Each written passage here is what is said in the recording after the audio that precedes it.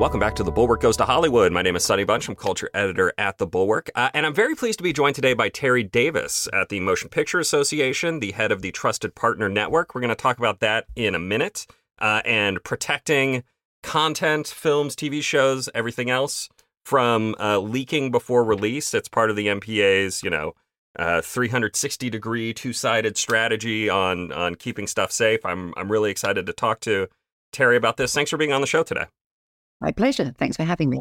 So, Terry, one thing I really wanted to talk to you about, we were discussing this a little bit beforehand, was your time at Sony Pictures. You were there from 2000 to 2015, which is an enormously important time in terms of the transition of how distribution actually happens. I mean, sometimes people make fun of me about this because I'm a little bit of a nerd on digital protection and that sort of thing. But I'm fascinated by this period of transition where you go from, physical analog tapes, film, actual film stock, delivering prints to theaters all across the country, to essentially doing everything digitally over the internet. What was that? What was living through that transition like? What was working through that transition like? It was amazing. I mean, my background is post-production in London, and then Sony Pictures hired me and moved me over to LA. And we had just gotten through VHS to DVD, right, which was a huge change. That was taking a workflow that happened discreetly for every single VHS release around the world to suddenly saying, hang on a minute, we can do this better. We can aggregate stuff onto one disc. What does that look like? So we went through that cycle of decentralized to centralized. So we had just got through that, but it was still tape for the most part. And then digital files started to come up, I guess, for like 2007, 2008, maybe a little bit earlier. And of course, being at Sony and anybody else who was at a studio or being a vendor of a studio knows there was such huge volume of videotape. We had videotape libraries everywhere, and all we knew about those videotapes was what was written on the label, normally by some tape op, right, in a lab with very little instruction from us. So suddenly these became even more precious assets, but they became really the source for having to digitize all of those assets. And, there was a big focus on going back to the best source. But the reality was we had to move quickly. So in some cases, we were digitizing or encoding rather from distribution masters as opposed to the actual, proper master.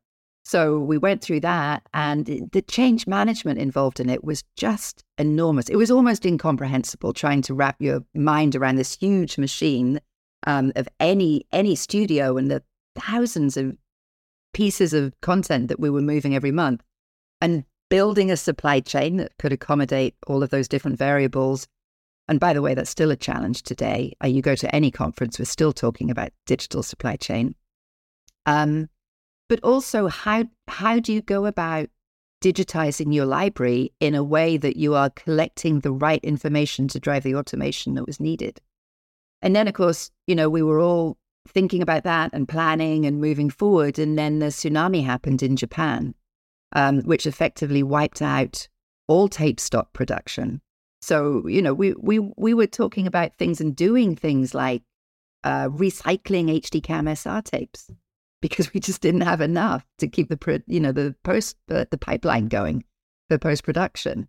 So that really accelerated everything. And there was a moment actually that I don't think many people know about where the industry came together, specifically Sony, Fox, and Paramount led a huge initiative at IBC in Amsterdam. I think it was 2011, the same year as the tsunami, and we called it Go Digital.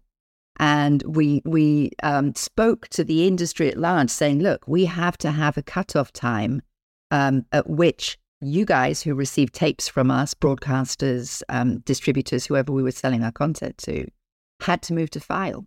So we really had to try and set the pace on it after the tsunami in particular. That's fascinating. So the tsunami story, I don't actually know anything about. So the tsunami destroyed the actual tape production facilities in Japan? Yeah, for Sony. Oh man, that's crazy. All right, so 2011 then this is a few years after the move to digital projection kind of happens, right, in theaters, right? Is this about the same time, about a little after that? Were you guys following that same sort Yes. of game plan, or? It was all going on at the same time. So I was dealing with distribution for post-theatrical, but obviously, we followed theatrical's lead. So the digital cinema conversations were very much going on around that time as well. So it was massive transformation and change management at a time when really the only significant transformation we had been through on the post-theatrical side was VHS to DVD, and that nearly killed all of us. And then suddenly we had to pivot again, and we had to think about building our own digital supply chains and our own digital asset management solutions at a time when all of the great applications that are available now to stand up a digital supply chain reasonably simply and cost effectively didn't exist. So we were all building our own bespoke systems, going up. How do we build automation? What's involved? I mean, we started up departments in the studio that never existed before. We had to create a metadata department and think about title schemas and how are we going to recognize these files when we create them. Onboarding as well. We were delivering to thousands of destinations who hadn't got their head around file either. So when they said, this is our spec, we actually had to create an onboarding team who worked with those recipients of what we were delivering to say, are you sure you mean this when you put down that codec? Because we've tested it and it doesn't work very well. Or oh, this is a great idea. We haven't even thought about this yet. Or how do we do this? It was enormous, really. Yeah, that's fascinating. And that's also around the same time that that Blu-ray becomes. Yes. I mean, I as somebody who owned both an HD DVD player and a Sony PS3 in order to fully maximize my HD opportunities. That was another kind of wild time to live through. Yeah, it just seemed to, sort of 2009 to today, really, it just hasn't stopped. And I think up until that point, the biggest innovation was VHS, which, like I said, was a fairly simple supply chain because it was one for one. It was, I'm the Parisian French version of Age of Innocence, and I'm the VHS of that, right? So that was a much more simple workflow. Yeah. When you sorry, just one more question about DVD, because I do find this again weirdly interesting. When you were making the DVD masters for those, were you pulling from essentially the let's talk about TV in particular, right? Were you pulling from the broadcast tapes that you sent to the networks, or how did that actually work? Where were the source materials from? So for the picture, we were remastering. We were going back to the old IPs and remastering because we wanted it to be, the best quality, because DVD, of course, was sold as top quality. But where it came to localization, that was a massive challenge because in some cases we would have sold Title A to a broadcaster in Italy and given the right to the broadcaster in Italy back then to create the Italian dub and the Italian subtitles. So we were constantly in this ROI analysis of is it easier to remake it? Or is it better to go and negotiate with the broadcaster to get back the rights for those local language tracks and subtitles and use them? But what if they weren't created to the standard that we need them? Or what if they'd done censorship and there would be holes in it? And of course, DVD, we wanted to provide full length as much as possible. It was... wherever possible, we got the highest quality source assets. But again, it was a complex balance of how much money do we throw at this thing? That's again, I could talk about this all day. But let's all right. So let's move on to the transfer to digital and protecting digital assets, because that's what the TPN, the Trusted Partner Network at MPA, is doing here. You're Actually, let me. This is a thing I like to do because I find it extremely useful. Could you explain in your own words what you do at TPN and what the goal of the organization is? So, Trusted Partner Network, TPN, is wholly owned by the Motion Picture Association. And our mission, very simply, is to keep content secure. It's really as simple as that. So everything involved in that. So we work with all 6 of the MPA studio members and more now. We have the other big 2 as members of TPN as well, along with BBC Studios and Sky Studios and so on. And we leverage the MPA best practices. So I don't know if you know this, but for decades, MPA have been publishing content security best practices. And, they have been really the Bible, the foundation for security in the industry. I remember being a receptionist at a post-production house in London, and the guy from the MPA coming to visit our building to check that it was secure. And we like hiding everything away and bringing out the best teapot and all of that. So this has been going on for a long, long, long time. And at the same time, the studios were doing all of their security assessments of the vendors. So basically, we have a community of, I don't know the number, 3,000 plus vendors out in the world who provide services to the studios to create and distribute content.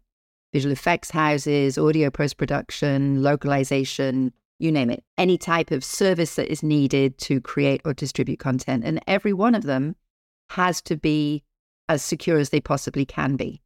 So what was happening was MPA were doing their assessments, but increasingly studios were doing their own assessments as well. And because really the community of vendors who work on pre-release content is fairly finite, these vendors were finding themselves being audited by up to 8, 9, 10 different studios in a single year. So it hit breaking point, and the studios realized that they're not really competing on security. Security is a baseline that, everybody should be contributing to keep all content safe. And some brilliant people before I got involved came up with the idea of TPN, and they said, well, what if we did one industry, one audit? What if we leveraged the MPA best practices and we built a assessment on top of that? And we drove all of the vendors to TPN to do a TPN assessment that would then be held in a central location, and all of the studios could leverage that, right? So we would introduce massive efficiency into the industry. So that's what they did, and they launched in 2018. Super successful. I think they grew something crazy like 350% in their first year because it was fulfilling such a need in the industry. But they were only focused on site assessment because cloud was still kind of sort of new. And while everybody knew they had to get to cloud security, the site assessments were really the important things, like literally brick and mortar cameras on doors. So they had this huge growth. And then, of course, COVID hit and the pandemic, and everybody went to work from home and did what? They moved to the cloud. Yeah. So it created this huge fracture. So all of the progress that TPN had made stopped. The studios were still to some degree producing content. They had to start introducing their own cloud assessments to make sure the vendors they were giving work to was secure. And TPN really became fractured. So I joined in February 2022, not as a security expert, but as a sort of really operations in the industry and some expertise in business transformation. And we introduced app and cloud, updated the TPN assessments to include that. So today, vendors can, it's a voluntary program, they voluntarily sign up to do TPN, and the studios have a central repository again now to look at site or application and cloud security assessments from which they can make their own independent risk-based decisions. Because I know I'm saying a lot. I'll finish after this one sentence. That's good. The really fascinating thing about this job that I sit in is I work with all of the studios, but they all have different risk profiles, right? So TPN doesn't pass or fail or approve or disapprove. All we do is gather the status, and each studio makes their own decision. But what we do is, gather as much information as the studios need. And that's constantly changing, with new technology coming along. So it's a great central position. Well, this is let's jump back just a little bit, because I'm kind of curious what the difference between the security on analog or even like early digital, discs and that sort of thing. What was the MPA looking at when you were there as the receptionist, watching them come in and scan the place for leaks and whatever? But like, what does the difference between that look like and the difference between now with the cloud-based, digital first difference? It's very different. But what's interesting is, because this is, while we adapt to change quickly, in some ways that we don't, right? So not probably, I know, we haven't even been launched with this new program, including App and Cloud, for a year yet, but we're looking at the data now, and we know conclusively that many of our members are hybrid, right? They still work on-prem and in the cloud. So we're still asking the old questions: cameras on doors, the proper way to secure a building. Do you keep your visitor logs? How long do you keep them for? Who has the keys to the safe room? All of those questions, very, very physical. But at the same time, we're talking about vulnerability scanning and, cloud frameworks and what is needed to make sure that you don't have any issues, intrusion detection, all of those things that we need to worry about now. So we're balancing the two, and we're just now starting to see software application vendors join as well. So like Adobe and Signient and SohoNet, really big name in the industry, and they're completing the TPN assessment. But if they don't have a physical infrastructure, we're not going to ask them about, cameras on doors, for example. Right. Well, I mean, this gets to kind of an interesting thing that you guys have to figure out here, which is, as you mentioned, risk profiles. There's a difference between a company that is putting out a $200 million blockbuster in 3,000 screens and like trying to keep that asset, that investment safe, as opposed to somebody who is doing the final dub on a Honeymooners episode, from 50 or 60 years ago. Like, what when you're looking at these companies and trying to figure out who needs what, how do you individualize that for them? Yeah, that's a great question. I'm glad you asked it, actually, because we have a solution for that. So we have some baseline questions. There's about 10 of them that we ask up front. Do you work on pre-release content? Do you work on post-release content? Do you have work from home employees? Do you work in the cloud and site, or just site? Do you do DVD replication? Because that still exists, right? So we have these baseline questions from which we can de-scope the assessment or scope it up, right, if they do everything. So we try every way to improve the experience of the vendors, because, I mean, these assessments, they're tough, right? They take a long time. It's a big investment for the vendors to go through this. So we want to make sure we only ask them the relevant questions. And we've spent a lot of time on that. Actually, we rebuilt a new platform towards the end of last year. We launched it when we relaunched the program with App and Cloud. And we've spent a lot of time thinking about building that functionality in. And it never stops, right? Because we will continue to update the best practices with feedback from all of the studios. Actually, we have a workshop coming up where we're going to be talking about this with all the studios, but also with feedback from the vendor community, those who have been through TPN.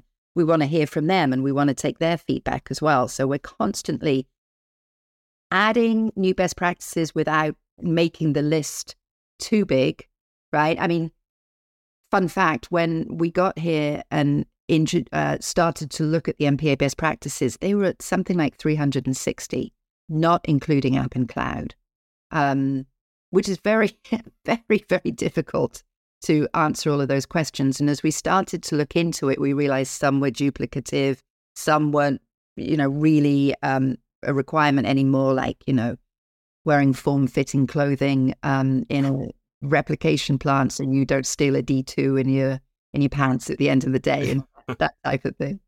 While balancing the need to update it for the new technology. So we spent maybe 6 months with all of the studios and some key stakeholders in the vendor community saying, how can we rewrite these while still being robust and secure enough to do the job, but to improve the user experience? And we ended up republishing last October with 65. So we took it from 360 to 65, which in turn informs the questions that we ask the vendors. Yeah. Yeah. I mean, it's funny. I was going through the list of best practices, and frankly, this is so much of it is over my head and just like, well, these are things I don't really understand. But it is really interesting to think about all of the different leak points, the potential places where a pre-release thing can be released. And this is an important distinction as well, because I mean, like, I think when most people think of piracy, they think of like the guy in the movie theater with the camcorder or now a phone, taping the screen, or, after the fact, something's shows up on HBO Max, and then, 30 seconds later, it's on Pirate Bay. And like, this is an entirely different front of the piracy war that I think people don't really think about. And the problems are when you're looking at the best practices, what are you guys most concerned about? Is it strictly technical safety, secure websites? I mean, are you looking, is it individuals, background checks, that sort of thing? Like, what does that process look like, and what are you guys most afraid of? I mean, it's everything, and that's the problem, right? It's we're in a one size does not fit all business, but trying to implement a sort of one size fits all solution because we can't bespoke it too much, apart from the automation that I just described to you. It's everything. We ask about background checks, we ask about training, we ask about password policies. It's everything. We have 4 different domains where we press heavily on organization. Is your management aware of what your business continuity programs are? We ask things like that, really, really push on it, because if you think about it, the best practices are trying to ensure that the work the studios give to their vendors is done with confidence, right? There has to be a trust. I didn't come up with the name Trusted Partner Network. And since I've taken over, I've really, looked at it from all angles. I'm like, is it a great name? And actually, it's a great name because what we have is a registry of trusted partners who have answered these questions. They've taken a good, honest look at where their vulnerabilities are. They work with us then to address the vulnerabilities and close the gaps. And it's on a biannual cadence. So, it's not a one-time relationship. But, so we have the organizational domain, we have the technical domain where we get into cloud, we have physical domain where we're pushing on, if you have a building, what does that building look like and how have you organized it? And it used to be, we talk about script to screen, right? It sounds good, script to screen, but actually we are way pre-script. Right, we're working with vendors to protect storyboards and visual ideas, and way back then, and then all the way through to distribution, which is I believe you're meeting with Jan van Vuren, our head of the ACE program at PPA. So that's kind of the TPN and ACE are the two sides of the same coin, right? We do what we call content security, so we work up front with anybody who's touching content throughout the supply chain, pre-script to screen. And then what Jan will talk about is what happens with, sites that are pirated. How does he go in and shut them down? And he does an amazing job. So the MPA is trying to serve its members and the general industry by this 360 approach. What do we do proactively? ACE is proactive as well, but meaning we're in the production and post-production pipeline, and then what do we do afterwards? Because it's as damaging now to lose subscriptions, right? Right. I mean, it's funny. I hadn't even really thought about the whole previs, angle, the storyboards and all that, because I mean, I'm sure, if somebody got a good look into Kevin Feige's hard drive, there would be, problems for years after that. But it's fascinating. I mean, it's funny. I was doing some research before the show and trying to remember some of the big pre-release leaks, and I feel like there haven't been that many. I feel like I'm sure it is still a problem. I'm sure it still happens, but back in the late, the mid to late aughts and the early teens, I mean, it was like Revenge of the Sith leaked, like X-Men Origins Wolverine. I think the Expendables 3. I remember that one being on Pirate Bay and whatever, and I think it was something like 5 million downloads before they were able to kind of pull it down. What are some of the? I'm curious if these things still happen and are just kind of quietly, we're not gonna draw attention to it, or if it's a problem that really has kind of been gotten under control in recent years. So, looking at our data, right? Because now we're in a great position where we can actually look. We have since we launched in February, we've got just over 800 companies who have signed up to this program, which is way more than we thought would happen in the first year. So it speaks to the need in the industry. So we're able to slice and dice this data now and really take a good look at. We have a membership fee, right? And the membership fee is based on annual gross revenue. So we're able to say, well, what does security look like for companies with less than $5 million annual gross revenue a year? What does security look like for companies who are $200 million plus? And then you slice and dice it by, EMEA and APAC and LATAM and North American. You look at it that way. And what is really, really heartening at this early look, not even a year in, is any company, smallest mom and pop shop in Indonesia, all the way up to the multinational global $200 million plus companies, understand how important security is. And I have to say, we're really, really pleased with how each company, no matter their demographic, has taken this very, very seriously. And going back to a question you asked earlier, the sort of Seinfeld rerun versus the Marvel pre-release conundrum, right? So the de-scoping. But we've also introduced a concept where we have a blue TPN shield and a gold TPN shield. Blue TPN shield means that the company has self-reported, they've self-attested what their security status is and answered questions.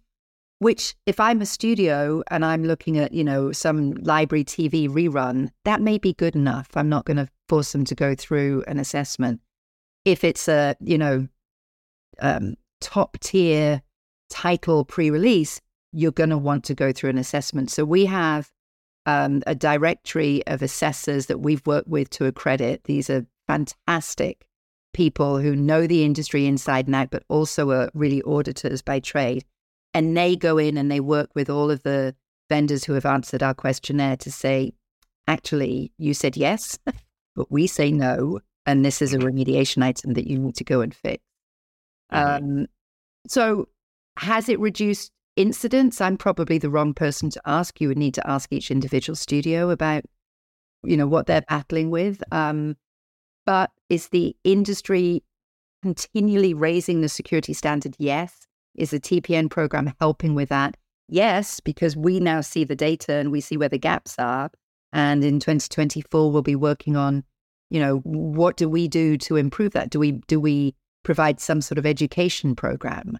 Do we provide some sort of library of security policies for the smaller companies that don't have a CISO position or a security department, right? So we're very, very focused on obviously getting the studios what they need in terms of making vendor choices independently and based on their own risk profile. But we're also very focused on, now we're in this great position to rising tide floats all boats, right? What can we do to help everybody? All right. At the risk of exposing a security problem, at the risk of, what when you slice and dice the data, what is an area that kind of routinely comes up as a risk area or a problem area that needs addressing? So there are a few that come to mind. Probably business continuity planning, right? Because when something happens, when you get that, punch to the stomach that there's been a ransomware attack or there's been something, or an employee has, taken something they shouldn't have done, or whatever the cause of the incident is, you need to shut down and you need to regroup. But you're a key part of this industry pipeline. So what is your business continuity? If you need to shut down your infrastructure, right? What's your business continuity? How are you going to keep going? What's your disaster recovery? And it's a really, really hard thing to do. I remember doing business continuity planning in my old jobs, and it's awful. You have to sit down, look at every single workflow, and at each stage go, what if? Go through all the what ifs. I mean, it's exhausting, but so important. So I think, that is something that I would encourage all companies to really focus on. And, MFA, multi-factor authentication, is kind of a fact of life these days, but incredibly important when you have work from home employees, which a lot of these companies still do as a throwback to the pandemic. Mm-hmm. Mm-hmm.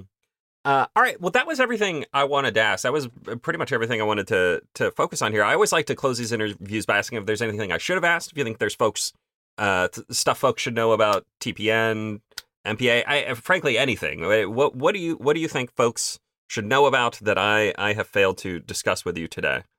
I think the global nature of this, right? So of the 800 plus companies that we have signed up to TPN, 70% of those companies are international.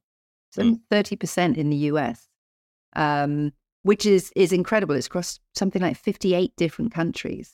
So again, we need to really, really consider that and make sure that we have TPN assessors who can travel to those countries or are in those countries or have language skills.